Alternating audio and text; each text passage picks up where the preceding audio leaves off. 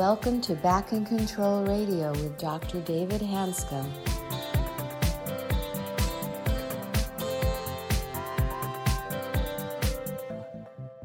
Hello, everybody, and welcome back to another episode of Back in Control Radio with Dr. David Hanscom. I'm your host, Tom Masters, and returning to the show today is Dr. Joe Tata, the founder of the Integrative Pain Science Institute and the author of the best-selling book, Radical Relief. Welcome. Thank you, Tom. Joe, welcome back to our podcast, and we had a great session the first time. Now, I want to reintroduce him. He is a global leader in integrative pain care and an advocate for the safe and effective treatment of chronic pain. He is a founder of the Integrative Pain Science Institute, a cutting-edge health company reinventing pain care through evidence-based treatment, research, and professional development. For 25 years, he has supported people living with pain and helped practitioners deliver more effective pain management. His research and career achievements include scalable practice models centered on lifestyle medicine, health behavior change, and digital therapeutics. He is a doctor of physical therapy, a board-certified nutrition specialist, and acceptance commitment therapy trainer.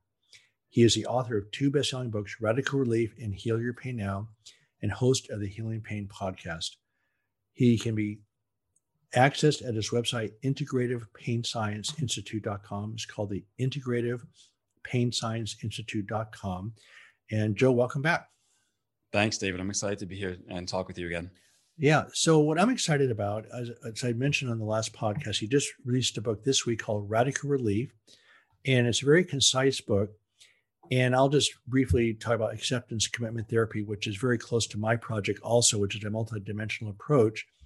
And what Joe has discovered a lot earlier in his career than I did is that if you do just surgery or just physical therapy and just keep pounding away, not understand and address the multidimensional aspects of chronic pain, it's not good for the patient. It's not very successful. And it's also very frustrating for the practitioners because you're working hard.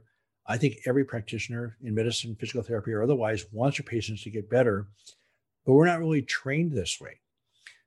But I also will tell you that the clinicians I have seen that are successful in treating chronic pain are the ones that come down to the same basic approach of dealing with the mind and body as a unit, addressing all the factors that deal with chronic pain.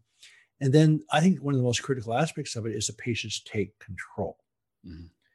So I'm excited to have you back on it to talk more about some of the details of what we discussed in the first part of the issue. Can you quickly, I thought that the book Radical Relief was very concise and clear. I liked it. Can you just give us an overview about how the flow goes in your mind, how you set the book up and what you want people to accomplish as they deal with their chronic pain? Sure. The book is based on 3 evidence-based approaches to chronic pain, all using the mind.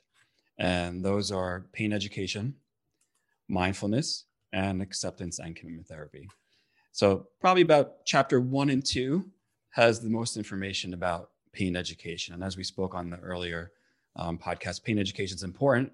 We should be using it, probably most important in the beginning so we can help people with modifying their beliefs. Then as you move through the book, you're introduced to really the entire model of psychological flexibility, which comes out of the acceptance and commitment therapy model. And part of that model actually uses mindfulness as well. So that's how the book is set up. Some important things about the book that I'd like people to know is the book is only 100 pages. What I learned from my first book is a 300-page book is a wonderful resource. Most people don't read an entire book like that. They like things that are relatively short, right? Approachable. This is a workbook. So this is a book that you pick up, it's in your hands, you touch and feel it. There's exercises you can write with. There are experiential mindfulness exercises. There are cognitive exercises. So I really wrote this as a clinical guide. So if you're a practitioner, you can use this in practice with your patients. Or if you're someone with pain, it's written in a way that is easily approachable.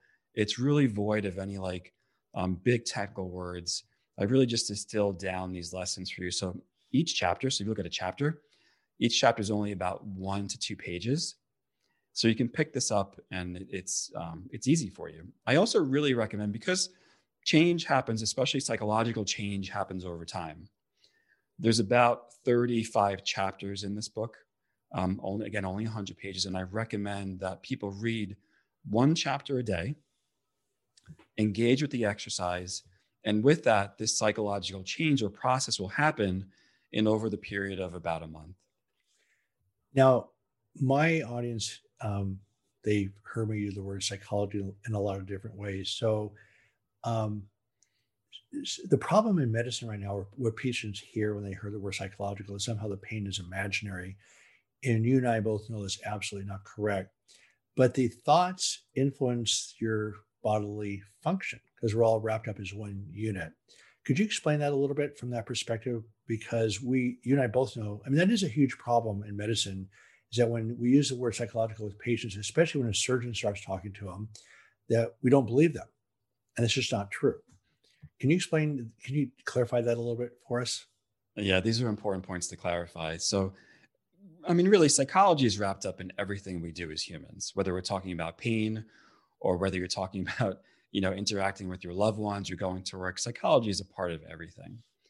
I approach it like this, David, and this is important for us to think about. If you ask an athlete, how do you become better at your sport? They would say, well, I need to train harder and I need to exercise and I need to work on more sets and reps and things like that, right? So I was a competitive gymnast. And if you ask you ask a fellow gymnast, they'll tell you that. And you're still intact? I'm still intact. And there's a lot to be said for that. So they'll tell you, well, I have to work hard, I have to train hard to get stronger and more flexible, right?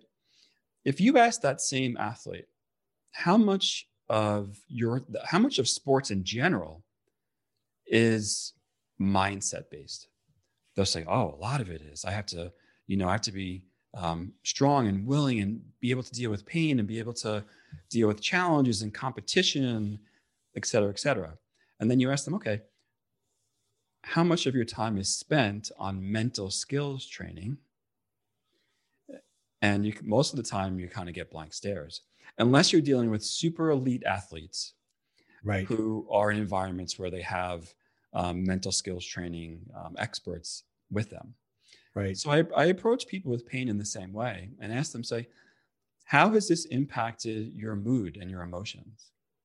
And they'll say, oh God, I just feel so down since chronic pain has happened. There are definitely days where I've been depressed. I can't get off the couch. And then I kind of approach that way and say, well, can we work with our mind a little bit here as we work with our body? Because it sounds like if we can work with your mind as well and help you with the resiliency of your mind, which you mentioned in the first episode, help you become stronger mentally, as I help you become stronger physically, I think that's going to be the best way to help you overcome. What do you think about that? And most people will tell you, yes. Now, if you approach it as we have to work on your psychology, no, that's a slippery slope, and you're going to wind up in a corner that you kind of can't get out of with a patient. So right. I look at it as we're going to help you fortify your mind and help with mental and psychological skills that we all need to navigate through life. I want to talk about the last point you talked about on the first podcast, where you ask patients the question, how willing are you to put in the work? And you're right. If you're not mentally ready to do the work, any accomplishment, whether it's playing a musical instrument or doing an athletic event, it takes a mental commitment to do repetition. Of course, all of us know how to procrastinate and put things off. So overcoming those behavioral patterns is really tough. And you're right, that doesn't change unless you change your mindset. And then your body can follow. It's rare to have the body can start it and help your mind, but generally you're right. It has to start with your motivation. So you mentioned that the last question you asked was, how motivated are you to engage in the practices, right? Okay. Motivation is a big part of overcoming chronic pain. So helping people activate that motivation, yes. So let me ask you one question. I'm going to ask you a second one here in a second about, okay, what % of patients do you talk to that just don't want to do this? It's 100% natural that when you live with chronic pain, it in some way zaps the motivation out of your life. Right. So then what % of patients actually engage in the process? So I think maybe a different question, David, is how do we help people engage in that process? Right. That is the question I'm trying to ask, I guess. So there's and as I mentioned before, behavior, we're talking about really behavior change and the motivation that's required for behavior change. Right. Now, just if we take this back just for a minute to an evolutionary perspective, our mind, our brain has been trained to avoid pain. Right. And in essence, to avoid anything that's unpleasant and uncomfortable, including our emotions, as you mentioned before. Correct. So asking people on day one, hey, I want you to engage with pain, it's normal that they say, you know what, I think I'm going to go see someone else. Right. So I don't approach, we don't approach pain like that in general. Right. There's an exercise in my book called the 50th birthday exercise. I'm sorry, the 80th birthday exercise. And then in that exercise, and we can do this right now as a mindfulness exercise, or we can just, write this down. We can do it. I'm up for it. Yeah. So if you're at home and you want to do this as an eyes closed exercise, that's fine. You can find a nice comfortable seated position in your chair and you can close your eyes, or you can just find a spot low on the floor, or you can even just take a pen and piece of paper and pencil out and write this down. But I'd like you to imagine that it's your 80th birthday and a big surprise party is being thrown for you. And at this surprise party are all your closest friends and loved ones throughout your life. So from elementary school and high school, college, they're present. Friends from your work and career are present. All your loved ones, close family, extended family, they're all present. And unbeknownst to you, during the celebration, right in the middle of the celebration, someone stands up to the microphone, kind of taps on the microphone and says, happy birthday, David. I'm so excited that we're here to celebrate your life. And as part of that celebration, I want to share some of the meaningful contributions that you've made to me as a human in my life. So I would stand up and I say, David, when we were in medical school together, I was really struggling with the amount of work that I had in medical school. And you were really there as a trooper, standing next to me, helping me study, helping me ace those tests. And I really remember because you supported me through medical school. And now today, I'm a physician. I can help other people and I can help residents do what they do. And slowly, over the course of time, each of these people stand up and really talk about the impact that they had on your life. And people do this exercise. And then I ask them, I say, okay, now let that just kind of fade away for a moment. Now imagine if you didn't live the life that you wanted. Imagine if you didn't live the life that you love and the life that you dreamed about. How would your birthday look like then? And really what this exercise does is it starts to connect to people with what's important to them in their life, which ultimately are their values. And when you can connect people to their deepest, most meaningful values, and this sometimes takes time. It doesn't necessarily happen in the course of like 20 minutes during the first session. Clarifying values is a process that can take many weeks and sometimes even months. Right.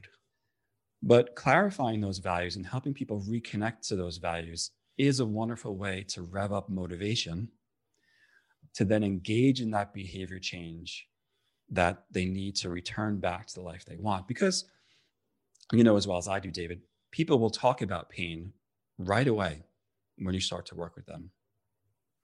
But if you really sit down with people and start to talk about their life, then they start to say, I haven't seen my grandchildren who live 5 hours away because I can't sit in the car anymore for 5 hours and drive and see them because my back hurts so much when I'm driving.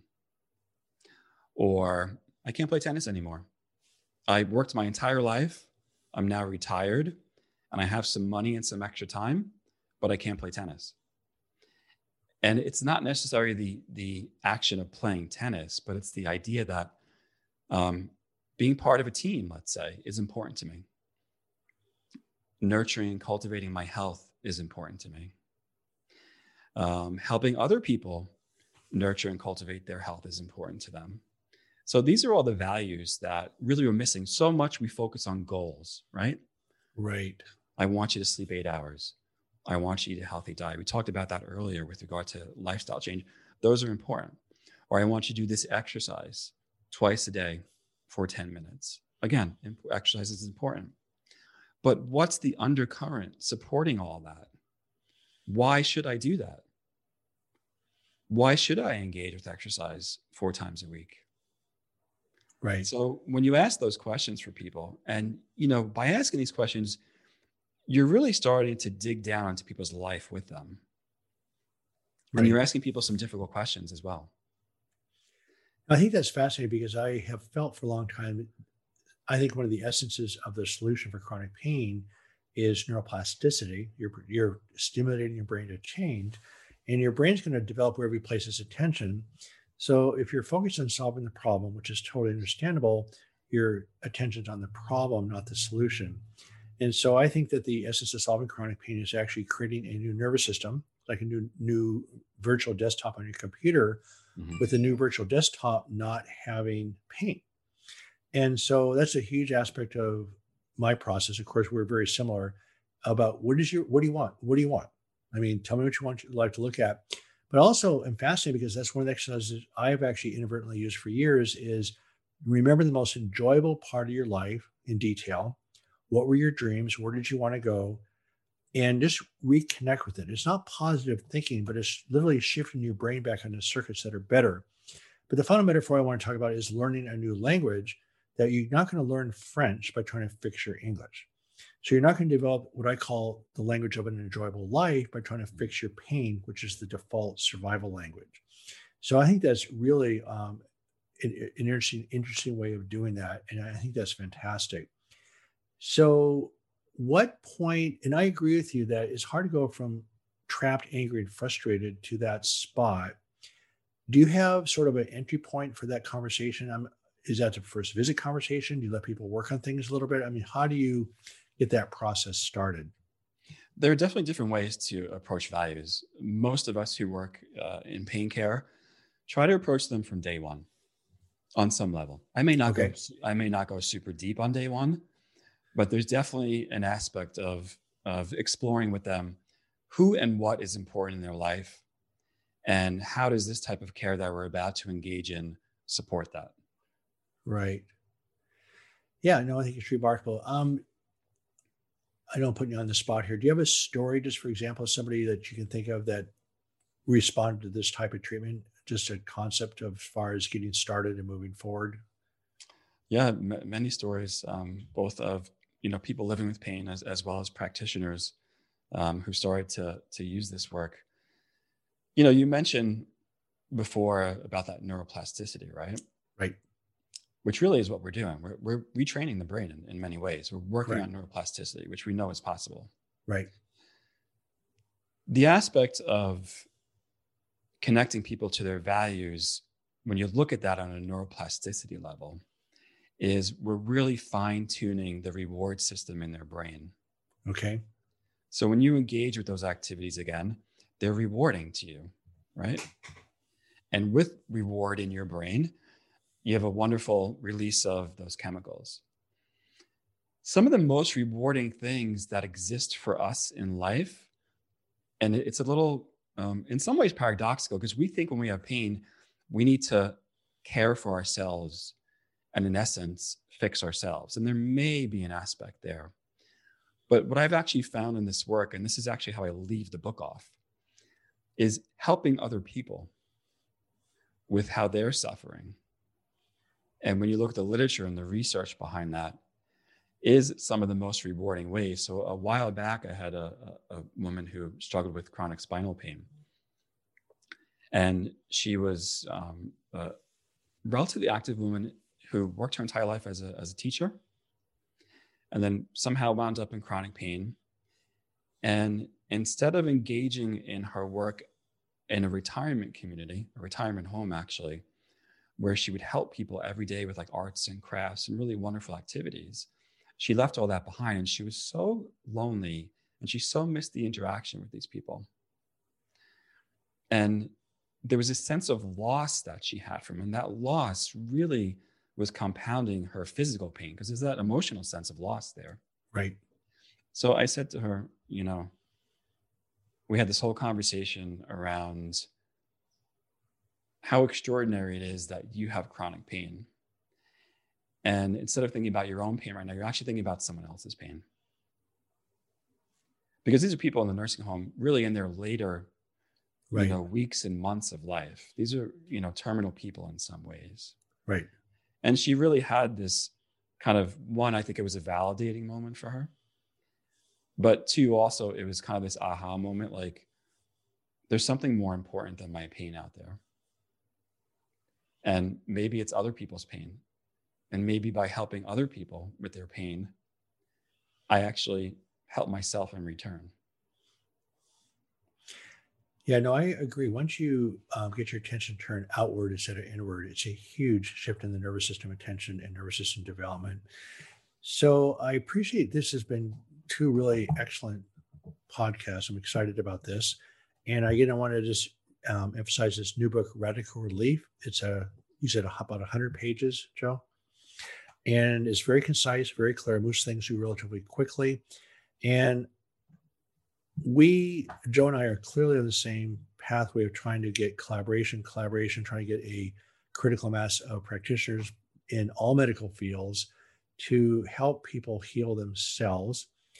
And it's incredibly rewarding to see people in chronic pain without hope regain hope and thrive. They just thrive at a level they never thrived at before.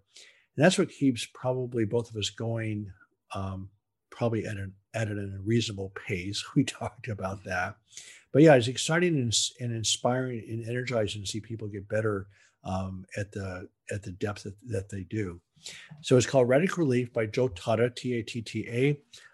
He has a private practice in New York City, right in Midtown, right there in Manhattan. Okay.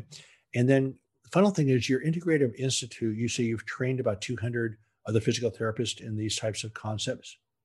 I've trained about 200 physical therapists in acceptance and commitment therapy, probably over the last about 3 years. Yes. Okay. Well, again, thank you very, very much for being on the podcast. This has been delightful, and I'm excited about what you're doing. It's fantastic. Thanks, David. I appreciate you, and thanks for having me on today.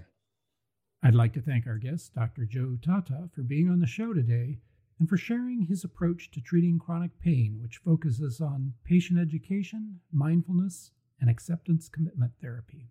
I'm your host, Tom Masters, reminding you to be back next week for another episode of Back in Control Radio with Dr. David Hanscom. And in the meantime, be sure to visit the website at www.backincontrol.com. Thanks for listening today, and join us next week for Back in Control Radio.